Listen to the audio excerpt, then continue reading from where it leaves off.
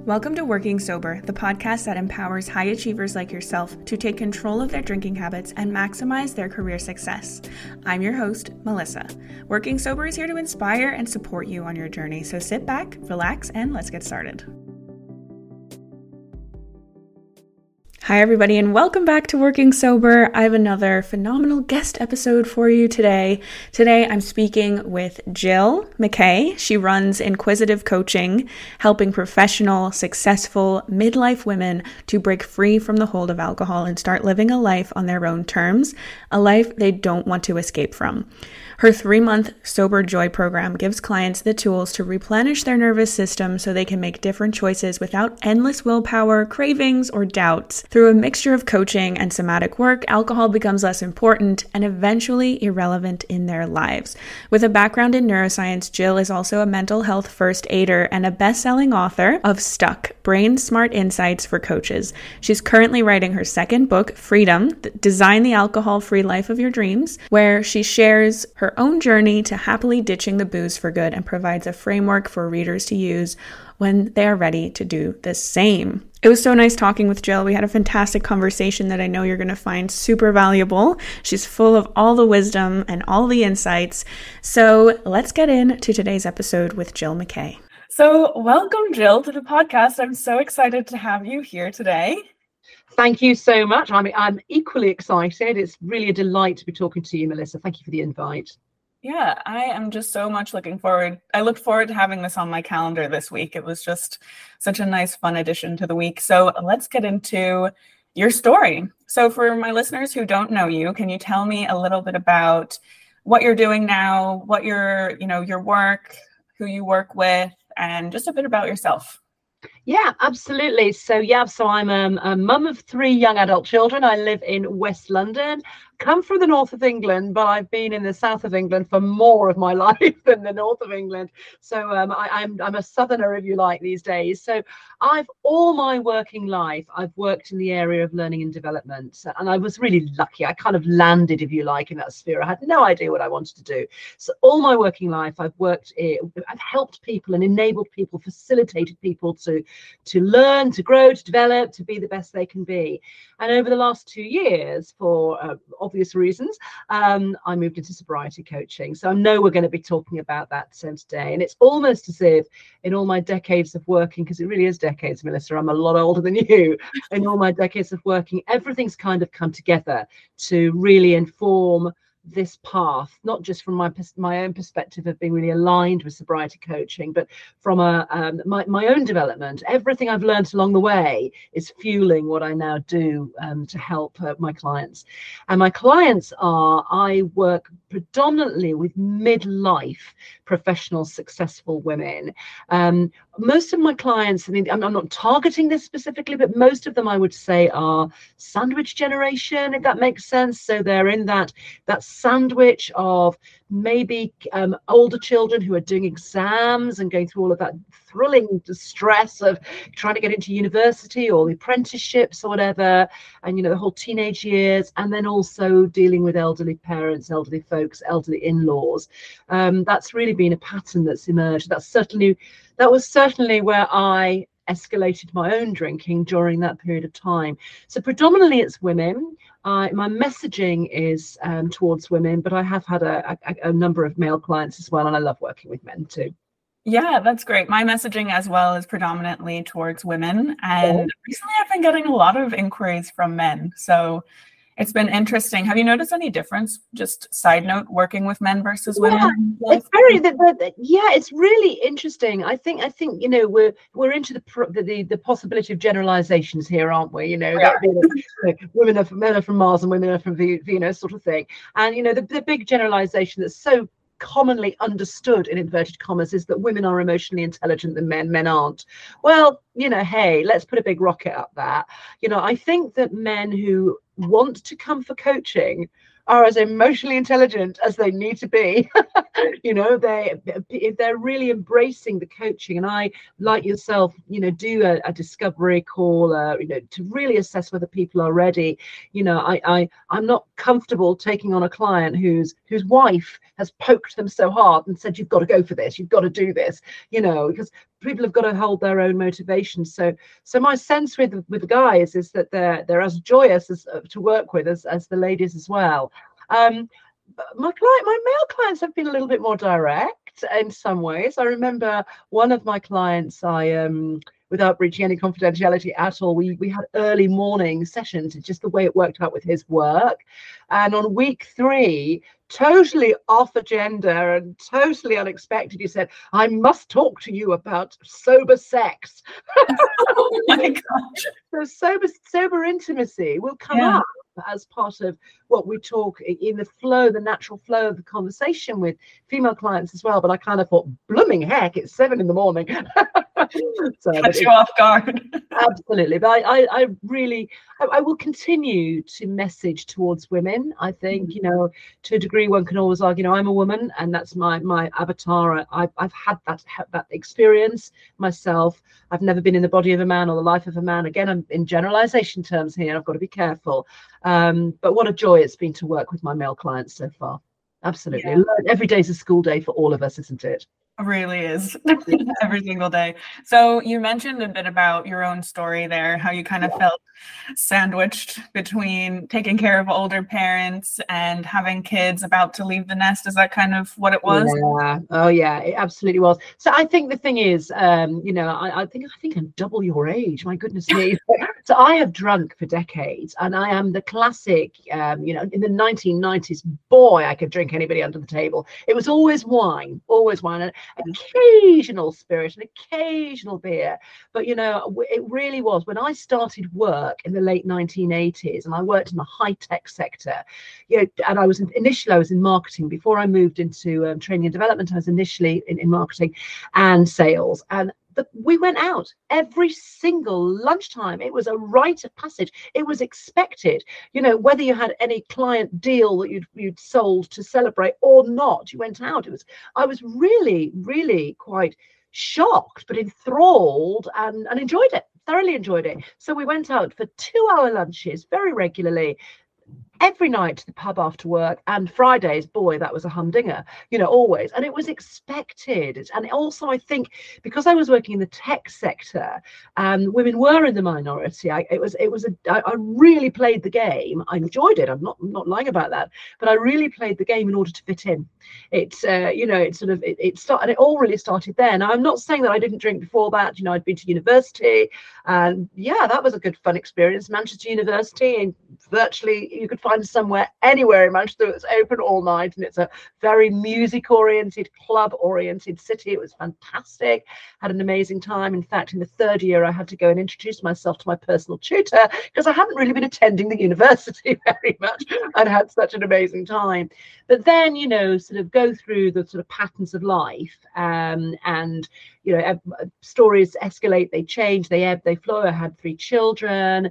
My mother had Parkinson's for 13 years before she died. So, and she was still living in the north, and so that was a lot of, I had that sort of lifestyle of going up the motorway every other weekend while managing a big corporate job and having children as well. So, and that was really, really tough. And it was during that period that my drinking started to escalate, in so much that it became less social and more solo. And I think I didn't realize it at the time. You know, none of us are, you know, intellectually we do know it. So I knew it, but I didn't own it. And I think that's a big thing with me, is that knowledge versus accountability and owning. And I was in that pattern for years and years, Melissa. And then it really escalated for me when two things happened. My father-in-law died, and my mother-in-law was very disabled, and you know, this absolutely instigated by me. It was they lived in Devon, and it was a real quick, we had to make a decision because she was disabled. and it was going to be a decision of, does she live in a home or does she come to our home? And so we put our house in the market to bring her into our home so we could find someone that was suitable for her, and we got care at home from her. I actually, despite the accent, originate from Scotland, and it's a very Scottish thing to have 3-generation families. My grandmother lived with us, so it was something I was very used to. I would do it all over again, but maybe with some different boundaries. So, I mean, she's gone now, very sadly. It was a very challenging 8 years. I loved her dearly. It was the right thing to do. She gave us a lot. We gave her a lot. But there were 3 people in my marriage. You know, I had the kids going through the exams and all sorts of stuff.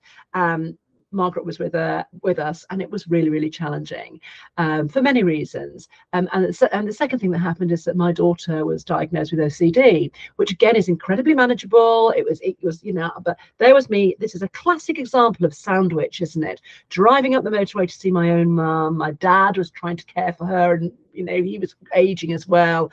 Lost one of my in-laws. Another in-law came to visit with us. My child was having issues. You know, and the list went on, and the Sauvignon Blanc shares went up because Gill was really partaking. Yeah. I know that it's super common when, especially women who are mothers and nurturers, are taking care of everyone else around them. Yeah. They struggle to take care of themselves, and it almost becomes this sort of martyrdom where they believe they feel entitled to have a drink, or they believe that, well, I deserve this. Was there any of that going on for you? Oh, 100%. And that whole martyrdom, it's real. And it's, again, you know, you try and sort of push that down, you know, because I knew that, you know, I was Mrs. Heroin, you know, I was the lifesaver. I still, you know, labels are challenging, aren't they? But I still think my nature is to rescue, you know, and as a coach, that's something that's really interesting. I can separate that in my professional life. You know, I'm very, very conscious of detachment, very conscious of that, you know, but you know, for myself, it was, you know, I didn't recognize the language then. You know, my whole receiving energy was like gone. You know, it was like, wouldn't ask for help. It was all about me. I was superwoman. I was doing it. And it was only just a little glass of wine, wasn't it? You know, I was always giving myself permission. But by the way, it was never only just a little glass of wine. Started off as a large glass of wine and went on and escalated to many more large glasses of wine as well. But I think you're right. I think it's classic, and so much is written and has been written for years, irrespective of the drinking, about women in that sort of children, parent, midlife, or prior to that, and on top of that, the whole menopause piece as well. I'm really glad that there's an awful lot out there and there's discussion around all of that now, and sobriety and drinking has been part of that equation. But for decades we've talked about the woman and the can a woman have it all, and you know, I think we've almost tried to live up to that that message, that marketing message of, yes, we can have it all, but within that can have it all, there's going to be some fallout, and the fallout is often our health. And I talk about that both physically and mentally as well. Yeah, absolutely. What were some of the, you know, maybe the physical symptoms you had while you were drinking, or some of the mental symptoms as well? Like, what did that kind of look like for you when you were drinking? Yeah, absolutely. So it's, I mean, I could talk about this because it's gone on for decades. So physically, I put on the weight. So, you know, yeah, I really, really, really ballooned. And it's, I think, so when I stopped drinking, I dropped around 4 stone. You know, pandemic put a pay to a little bit of that.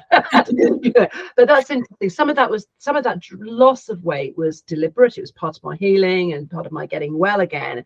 But you know, some of it was natural, just from the giving up the drink and giving up the sugar. So I ballooned in weight, and then as a consequence of that and many other things, my self-esteem really dropped. So at the time, I remember I was doing a lot of I left the corporate world in 2002 when my last child was born, and set up my own training business. And at that stage, I was working with a major client in the Midlands, and was running a sort of leadership training academy. And I remember particularly, it was very interesting. Somebody said to me at the time, You're so lovely, Jill. You're like a real Earth mother. Everybody really loves you. You remind me of Dawn French. Now, and it's really interesting, isn't it? How you take a piece of feedback with that, where the intention was a genuine compliment of "you're so lovely, you're a giver. Thank you for doing this wonderful training, yada yada." But of course, what did I take away from that? I took away from the fact that I was like the Vicar of Dibley, and actually characteristics of the Vicar and Dibley are really, really lovely. And Dawn French is an absolutely beautiful lady. So the weight gain was a big thing, and it affected my self-esteem. So I would show up in the world, particularly in my training and when I was on my feet in front of clients delivering leadership training, neuroscience training, whatever I was doing, I would show up as this Earth Mother. That comment that participant gave me, has kind of, I've allowed myself to wear that label. And it was a way for me to excuse, if you like, my weight gain and give myself permission to be, oh, it's fine. It's really fine. I knew it was affecting my health. It's fine, but I'm the Earth Mother, so that everybody likes me, so that's going to be all right.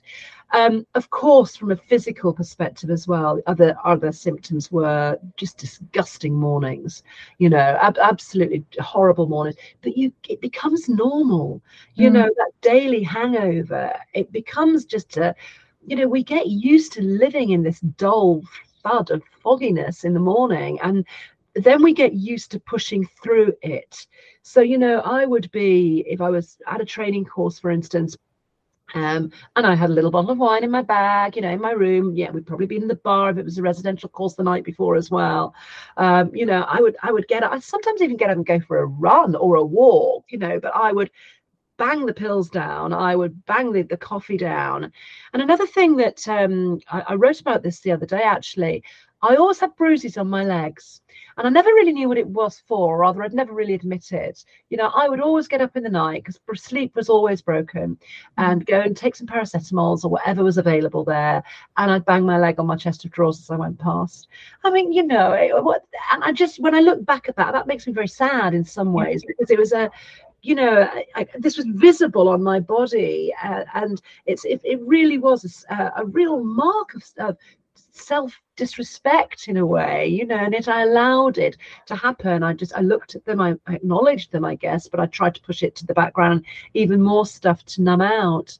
And from a mental perspective, I felt, and it's really interesting, this fully functioning terminology. I felt I was fully functioning, and the clients kept coming back. I was winning new business. I was good at pitching, all of that sort of stuff. Great with all the networks. But I felt rubbish underneath. I really, really did. But every time that I was doing something good for others, whether that was with work or whether it was sorting out my mother-in-law's carer, or somebody who hadn't turned up on a shift, for instance, or dealing with something at the school, or because of course I always give a busy person more to do. I was on the Parent-Teacher Association. I'm a big joiner, and I did everything. And I think I was doing everything in inverted commas to escape my reality. And by the way, my reality was nothing drastic. I mean, yes, my mum was dying or had Parkinson's. Yes, my mother-in-law was disabled. Yes, my child had OCD.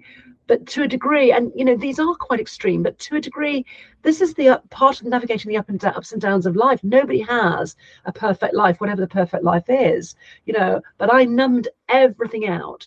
And part of the numbing, not just was the drinking, but it was also the busyness as well. And then the drinking affected, I truly believe that I could have been an even better trainer, an even better Earth Mother, and I don't want to say a better mother, because I think there's a lot of personal judgment within that. But I could have showed up differently if I hadn't been so busy and hadn't been drinking. Yeah. Mm-hmm. And I know a lot of people, especially there's people who comment on a lot of my TikTok videos saying things like, I wish that I quit sooner. I wish that I could have been there more for my kids. Have you felt any of that sense of regret, or how are you working through that? Or yeah, it's really interesting. So I've written a whole module on that in my own sobriety program, Sober Joy, around that whole acceptance piece.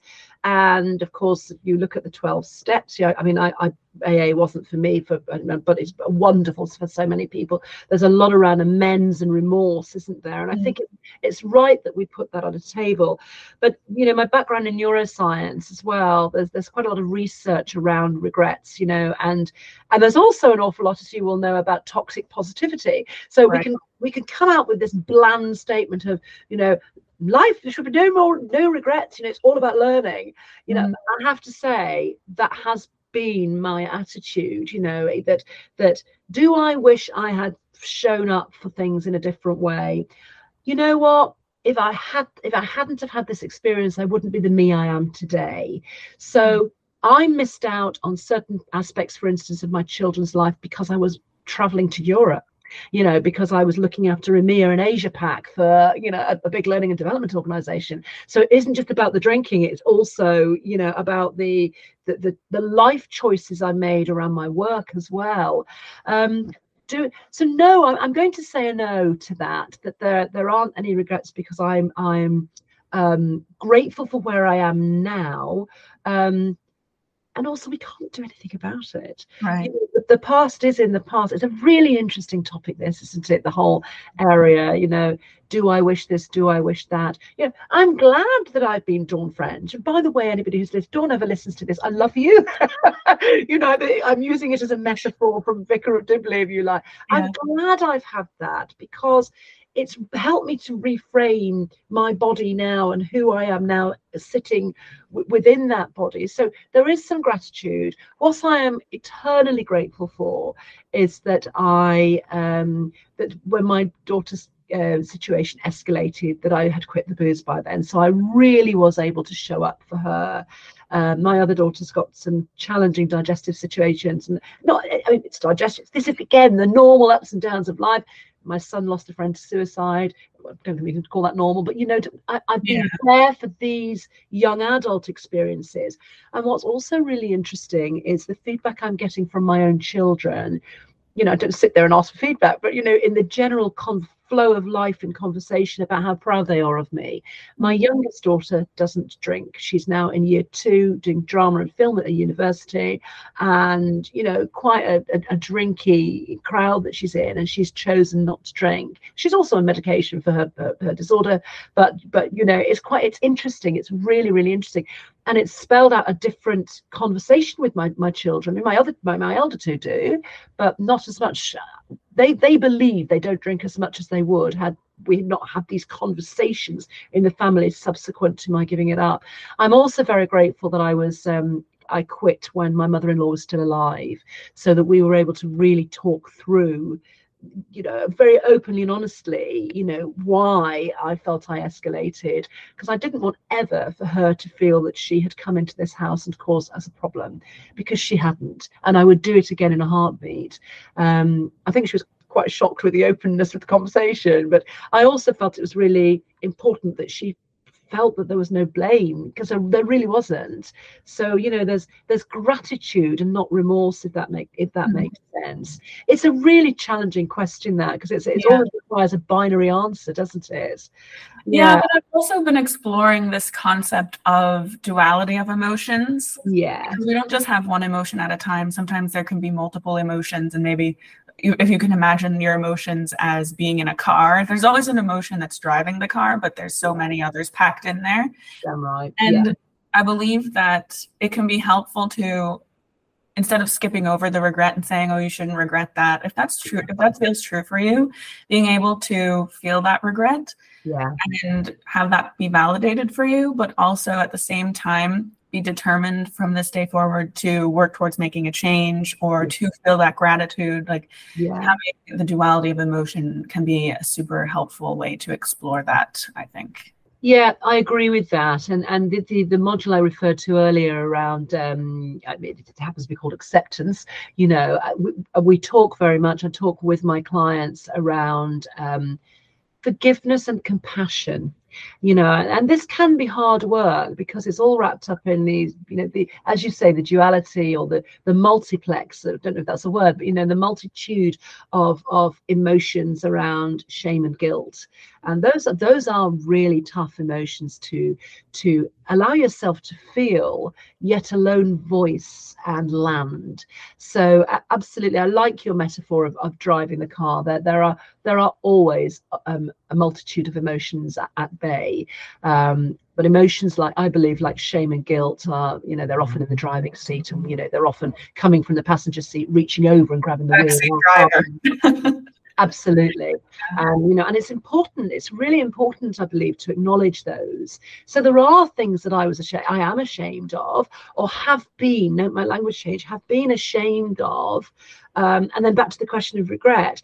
Do I regret, shouting at my mother-in-law? Do I regret not being around and being in bed fast asleep when something bad happened with my daughter? If we're being binary about it, yes, of course I do. Of course I do. Do I regret the lessons in life I have had to take me to today? No, I don't. But that's a holistic response. Does that make sense? Yeah, totally. Yeah, it definitely does. So how did you then decide to quit? Could you walk me through that decision that you made? Did you look into how that affected your career? It's so interesting. I mean, you'll have probably, like myself, read the vast array of quit lit books and podcasts and everything that's available, which are enormously helpful. So I think I mentioned this before about the knowledge versus the owning. Knowing something versus really taking accountability and owning your actions. So I didn't have what all the quit lit books refer to as a rock bottom moment. There was nothing like I didn't end up in bed with somebody else, or end up in hospital, or get pulled over by the police, or anything like that. There was nothing. There was no single event that led me to it. I just had an erosion of little events, I guess. I could probably name some of them, but actually it was just a series of, probably over months, really, when I look back at it, that just culminated in me just feeling really, really disgusted. Back to that word shame, and disgusted with myself. And what had happened was we'd had a particularly challenging week with my mother-in-law's carers.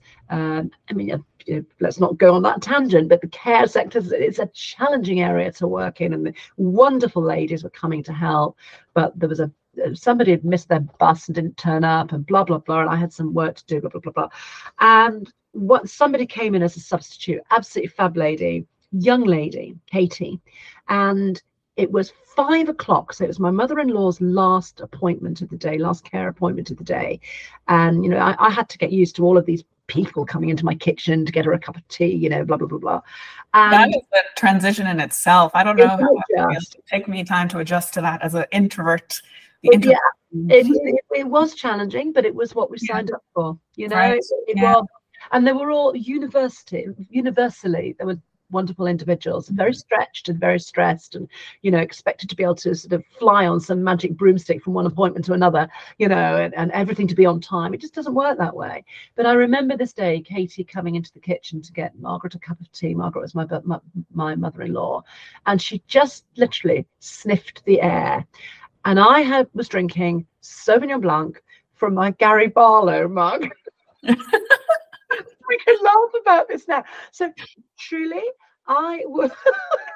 My American listeners, Dawn French and Gary Barlow, they're actors, in English actors. Yeah. So Gary Barlow is the lead singer of Take That. So sorry. Yes. Yeah. Why do I'm confusing him with somebody from EastEnders. No, I'm not an EastEnders fan. Yeah, funny. Yeah, absolutely. Yeah, isn't it funny? We make an assumption that people know these people, but I'm a massive Take That fan. Sort of housewife groupies. It's very much my age group that love these guys. So somebody had bought me, my friend Jane, who I go to the Gary Barlow concerts with, bought me this mug, and I view myself as a relatively intelligent person, as if pouring wine into a mug, Gary Barlow or not, would mask the fact that it was wine.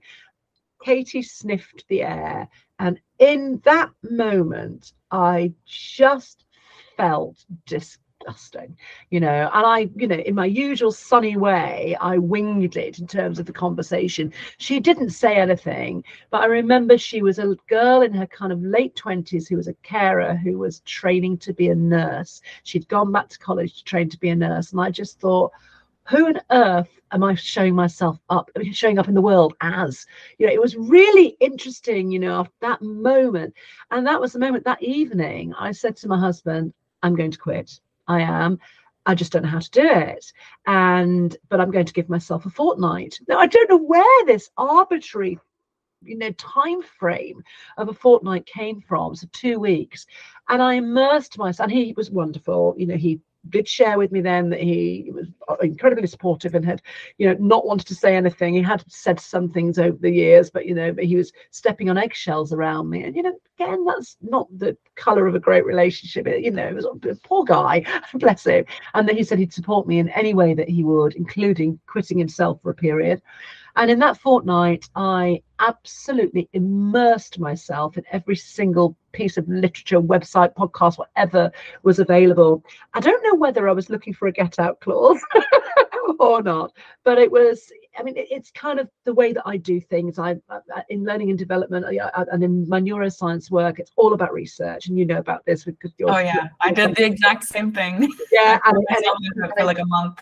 And it's great though, isn't it? Because I wanted to really understand people's perspectives. I wanted to know where the current science was. I wanted to know, and of course it was all pointing towards the same stuff.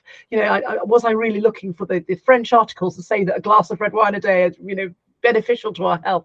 But I immersed myself in all the stuff that was available then. We're talking 6 years ago now, and there's a lot more available now, such as your own podcast and other resources. And I pretty quickly made the decision. I didn't even reach the fortnight, and I was thinking that was something that I just, again, I managed to, I moved into almost subliminally, subconsciously, from the knowledge to the owning, and that really, really mattered to me. So on Tuesday, the 13th of March, 2017, which was, I think I beat my 14 days by by a few days. I said to my husband, that's it. And then 4 days later, I found a bottle of Cloudy Bay, which is a beautiful bottle of wine, in the wine, because we had a wine fridge, in the wine fridge. And I thought, but how beautiful. I didn't have my swan song, there wasn't one massive night. It was really interesting. It was almost as if I was slowly getting into that space of ownership, arming myself with various tools. And I didn't go through any particular program. I took some of the advice from the books about, the usual very fundamental, I won't say basic because that implies it's not useful, but very fundamental advice around planning, and really being committed to why you are doing this, and some really sensible, stuff to get me going. Plus I had I guess a lot of experience in self-coaching over the years, the irony, all those years of drinking, because I'd been qualified in coaching and NLP, and I'm an NLP master practitioner, and I'd been coaching others for years, plus my neuroscience tools, because I spent a number of years researching in the neuroscience area, and I had a business teaching other coaches to use neuroscience in their work.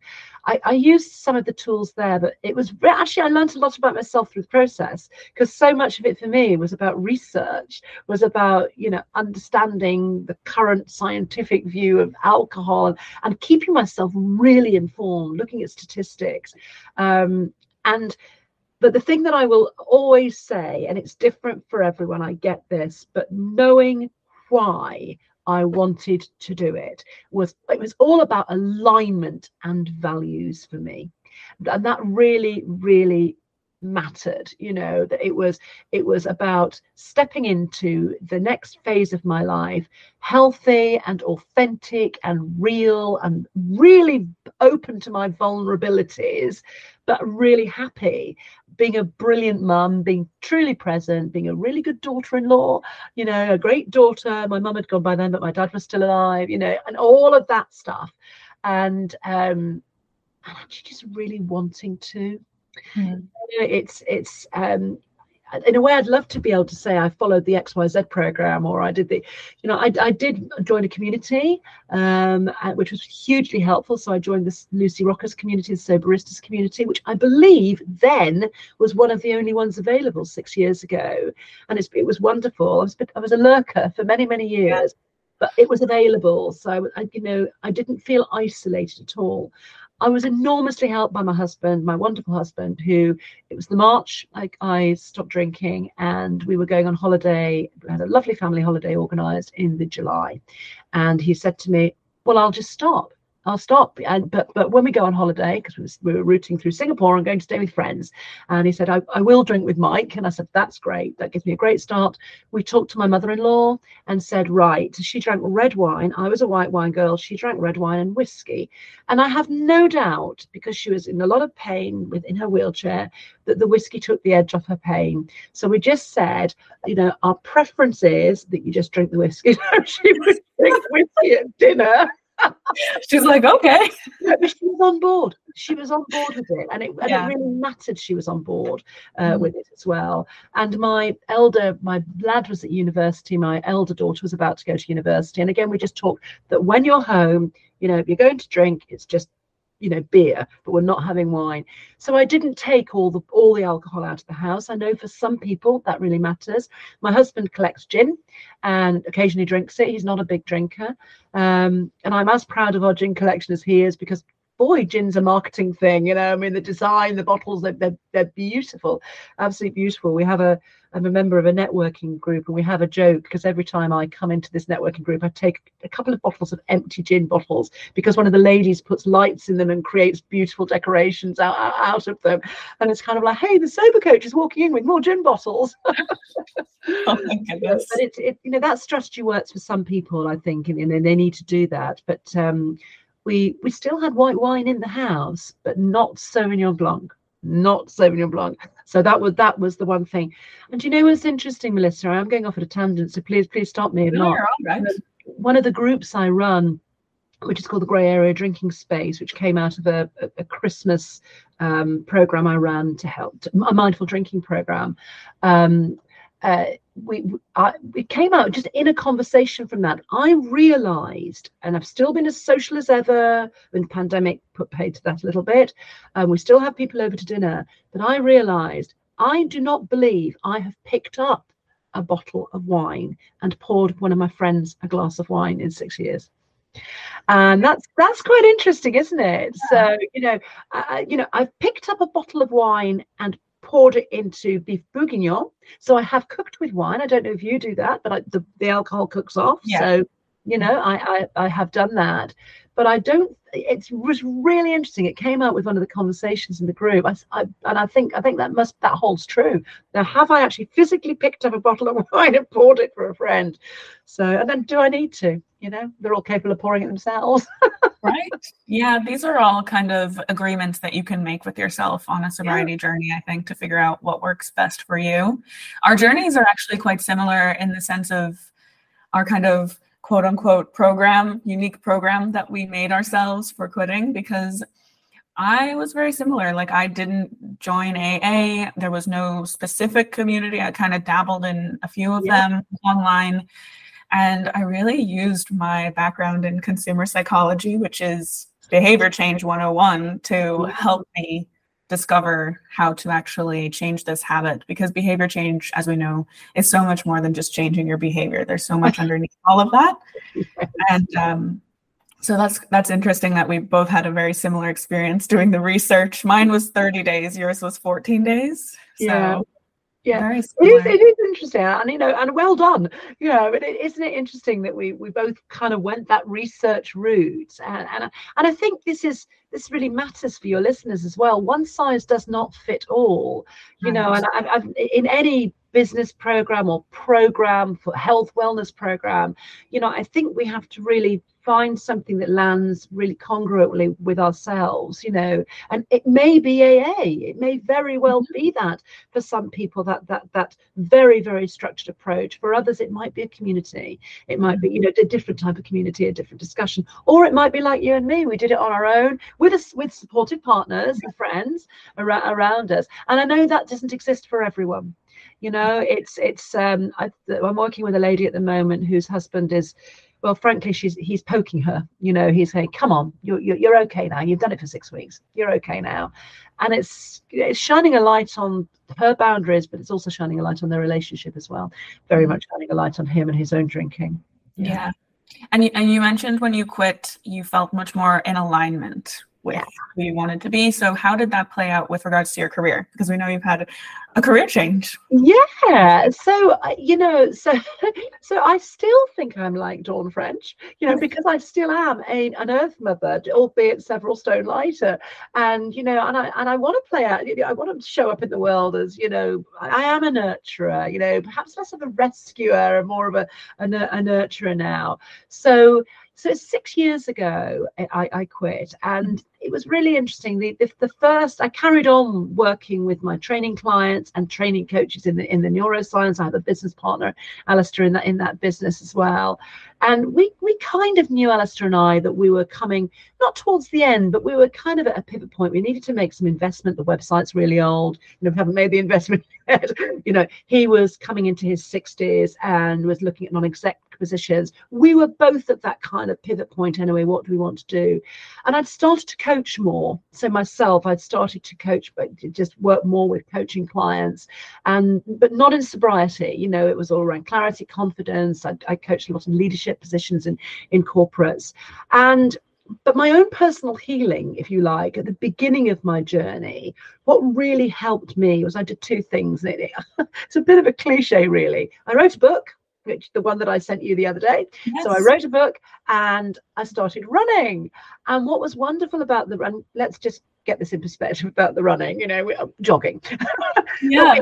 Where I live in West London, I joined the local running club alongside a group of other amazing beginners who've become firm friends, and I call them my sober friends, not because they are sober necessarily, but because I meet them in the day. So I joined a daytime running club. It was absolutely wonderful, because one of the joys of having my own business, of course, is that my time is mine to organize and manage. So that was something I was able to do. And I discovered so much about myself. The writing, I used to love English at school. So decades and decades ago, but I went the science route. My parents were both doctors. They wanted me to be a doctor. I'd had a heart issue when I was a child. I had an operation in Great Ormond Street. There was a fund to send me to Houston, and we didn't. It was wonderful. I got sent. I was fifth of its type to be done in Great Ormond Street. So there was a lot of pressure on me to become a doctor when I was a child. But I knew, and it's partly to do with the detachment thing. You know, I get very attached to people. It wasn't for me, but I went the maths and science route rather than English. I loved the writing, and it kind of had gone to a degree when I went more of that scientific route in my education. So writing the book, I do say it was part of my healing. It was never about, I'm going to write a book to become famous, or it's my business card. I wanted to write a book about what I knew about, yes, to help coaches, and it's done quite well, the book, but that wasn't the purpose. The purpose was for me, so that I could have some structured discipline around and time for me. And I've learned so much about myself through the process of writing. One, I've channeled my inner introvert. So I am naturally, you mentioned before that you were introverted. I believe I'm a natural extrovert, but actually, again, labels. I'm pretty ambivert, you know, and I'm very comfortable in my own skin, very comfortable. The writing has helped that. So I'm so grateful for finding that joy of writing. And I know later I will write novels, and, you know, there's another book coming, and, you know, I know that's what I'm going. I just love it. And the running was all about health, but who knew? And I've run a couple of half marathons until I got a knee injury and pushed it. Who knew that would happen? But it was the joy of doing different things that really helped me. You know, and not everybody's going to write a book or run. That's fine. It's, you know, I've got a friend who quit the booze, who's just discovered an amazing love of crochet. It's absolutely fantastic. And she started doing that because it was something to do with her hands. But she's become a local legend because she does these, have you seen the pillar box covers? You know, the pillar boxes. Yeah, it's absolutely wonderful. She does these, and it's a new thing she started. But I really do, for the first, I carried on coaching, to go back to your question, for and writing in parallel. So I wound down the business button a little bit, and while I was writing my book. And then I had an epiphany one day that, hang on a moment, I love the coaching. I really love the coaching. I also love the group work. And how happy am I at the moment? Why don't I just combine everything I know and everything that I've done so that I can help other people experience this happiness, this unexpected happiness and joy? So that's when a couple of years ago I decided, right, the time is right to look at sobriety coaching. And there were a few more sobriety coaches popping up. So I spoke to a number of people, and I decided, research-based and all the rest of it, that I wanted to do some study. So I joined a lady in America, a lady called Jolene Park, who I think she coined the phrase grey area drinking. She did, yes. Yeah, and amazingly. Or Australian? I thought she was Australian. No, she's American. She's an East Coast, and so I joined her grey area drinking coach group, and I still consider her to be my mentor. I feel really blessed to have been trained by Jolene, but also to have met the cohort that I work with, and then many other coaches from her cohort. And I think for me, one of the reasons is, and I really needed to think about it, because I do tend to be a bit of an overjoiner. I like new things and everything.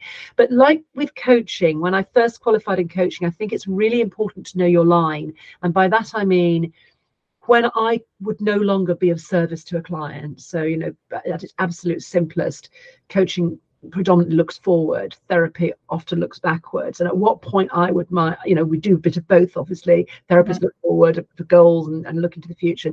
We have to look backwards at experiences in coaching, of course we do. But I think it's very important to know your line, that when it might be more appropriate to advise a client that, they would do better or be better served by a different type of intervention. And I had twice in my coaching, in my leadership coaching career, had that conversation and referred people on to counsellor or therapist. And I think it was the same. I wanted to be able to very clear for myself around that, rather than just relying on my intuition around that with the whole drinking area, around when I couldn't work with a client because it possibly required a medical intervention or more psychotherapeutic intervention. And it is a wavy line, It's very wavy. That actually happened to me.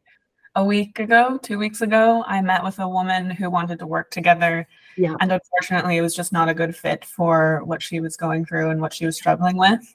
Yeah. So I had to refer her to another professional, but yes. It is a very thin line. It is, isn't it? It is. And especially if, and again, generalizations, but I think, many coaches are born from that mold of really being rewarded by helping people. They are natural nurturers, sometimes rescuers, but they are, there's natural nurturers. So, we get a sense that we could help somebody, but we can't help them fully. And I think it's important to recognize it, but it is a thin line, isn't it? So for me, I invested in myself through that process, and I am so glad that I did, for many, many, many reasons. And then I launched my own program. Yes, let's talk about that quickly. So let's talk about your program, and if you would like to share a bit about your book as well, I think that would be very interesting for the listeners to hear about. Oh, thank you. That's really generous of you. So my program is entitled Sober Joy, and it's I used to say 12-week program, but I'm very conscious of that number 12, the 12 steps. So it's a 3-month program. Now, I know a lot of people have 3-month programs, and a lot of the business coaches roll their eyes and go, oh, not another 3-month program. But there is a reason for the 3 months. And the reason for the 3 months is that we know that provided we do some good stuff, and I'll come back to this in a second, with ourselves, with our bodies, 3 months is really a great period of time to be able to normalize, maybe that's too strong a word, your brain chemistry, to bring your brain chemistry back into alignment. Because when we drink, even if we don't drink a hell of a lot, your brain chemistry is out of whack. We look particularly through at the 4 neurotransmitters of dopamine, GABA, acetylcholine, and serotonin, and they can all be up and down for all sorts of reasons, and they affect each other. They're all sort of they're not mutually exclusive either, and it's not just those, it's others. So provided we do what I call them the 5 nature's medicines of, I hope I can reel them off to 5, nutrition. So provided we that's number one, we feed ourselves well through the process in the early stages. Hydration, sleep, well, we all know that could be all over the place in the early days, but provided we put together a great sleep routine and give ourselves the best chance. Exercise can be as simple as walking, and breath work. And if anybody had said breath work to me 6 years ago, I'd have rolled my eyes and thought, how woo-woo, is that? But boy, it's a game changer. So provided we look at those 5 nature's medicines and keep working through those ourselves, 3 months is really a good period of time to start to feel better. Just that's simple. So my Sober Joy program is 12 weeks worth of themes, if you like. So it's content based, but the conversation can go anywhere. So I'm running a group program, running the same program as I do one-to-one. So if it's one-to-one client, they get the same, and it's a series of recorded modules, and then the week later we come and we discuss, and there's a workbook for each. We discuss the answer to the question, or we discuss whatever is relevant to them then. And really the content is there as food for thought. It's there as catalysts for thinking. So I've used because I have a neuroscience background, I've used the acronym of BRAIN, BRAIN, twice. So that's 5 letters twice, 10 weeks. So there's an introduction week, and then there's a one in the middle, an integration week. So the B, the R, the A, the I, the N stands for in the first round, beliefs, rituals, awareness, which is around strengths, identity, and nourishment. Then there's an integration week, and then we go the loop again, and it's all around boundaries, people pleasing as well, including that, resilience. The A is acceptance. That's the forgiveness week I talked about before.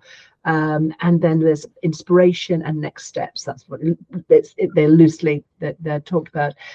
And each week as well, I bring in some somatic resources. So this is where I started this work with Jolene Park, but I subsequently trained as a somatic coach, or I'm ongoing, because so much, as you know, Melissa, we talked about this when we first met, with this is about getting out of your head and into your body, and really becoming in tune with where an emotion's coming up, where you're feeling something, how you can really get in the moment. And it's about trusting your body and trusting your intuition. So one could argue that classic coaching is almost cognitive, it's reflective coaching. It's marvelous because it gets us to really think, and it gets us to ground our thoughts.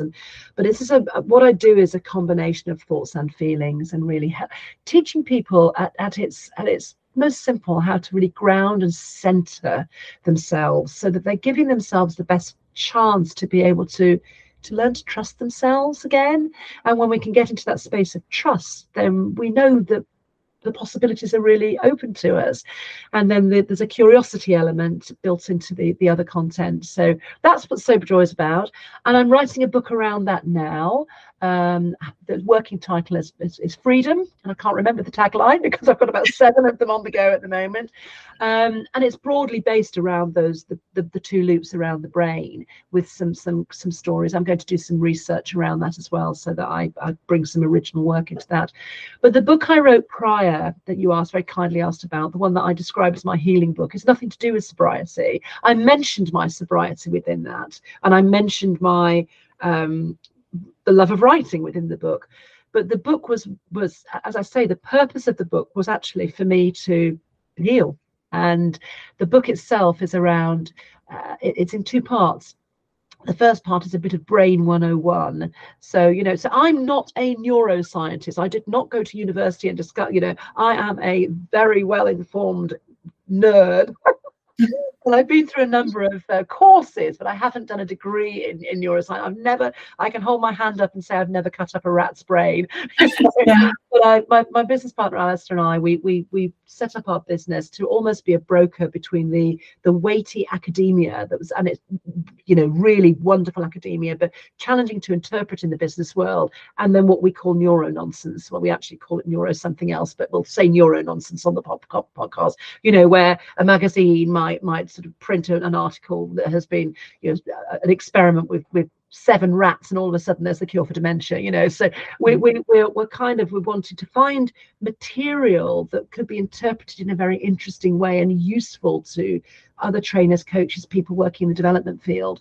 So the first part of that is Brain 101, if you like, and then the second part of the book is 6 coaching stories. So, and they from clients who came to see me for various presenting issues.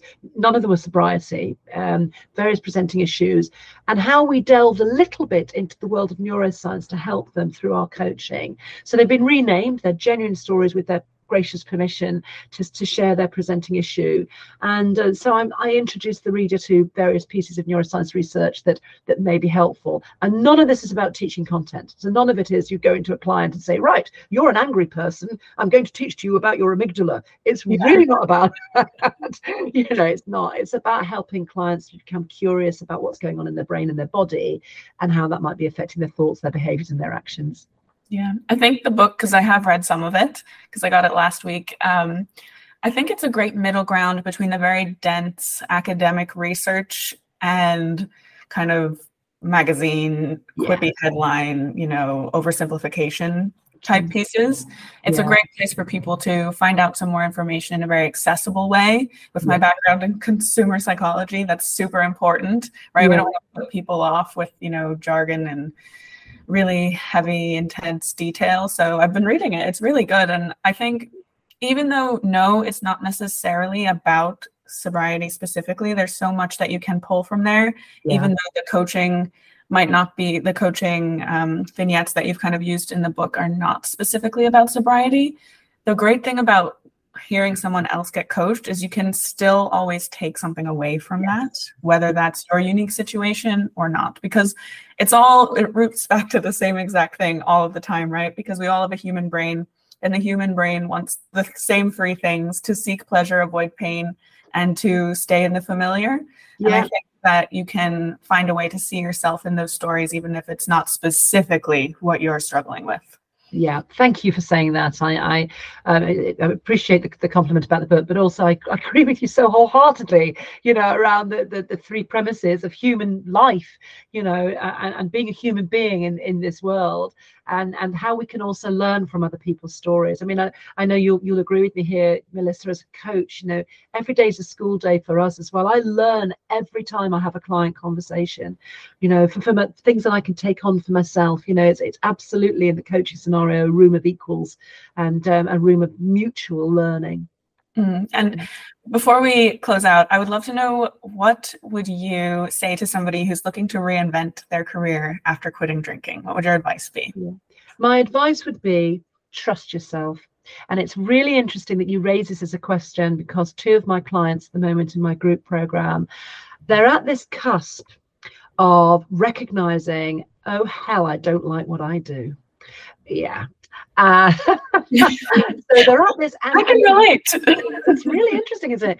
And they've described it as shaky and scary, and it can be, but it's also liberating and aligned. So the easy thing to do, and one of the ladies actually voiced this, would actually be go back to drinking, and just stay in the world that she's doing, because she recognized she didn't want to stay in the world that she's in because she doesn't like it. So she'd need the booze to numb her out. So my advice would be, go for it. And if you're a researcher like me and Melissa, give yourself a limited time to research. Just go for it, because it's something I'd say to my kids. It's a very hackneyed phrase, but what's the worst that can happen? That it doesn't work out the way you wanted, but the best that can happen is it does, or even better, it works out better than you wanted, or differently than you wanted, and that takes you into another avenue. Keep curious, keep learning, and anything's possible these days in the digital world that we work in. Anything's possible. So just follow your gut, your instinct, because you now trust your gut and your instinct, and enjoy every moment. Yeah, that's lovely advice. I agree 100% with all of that. So before we end, if you could just tell listeners where to find you if they want to learn more about your work or connect with you or read some more of what you're up to, where can they find you? Absolutely. So I post on LinkedIn and Instagram every day. Although Melissa hasn't advised me that maybe TikTok could work for me.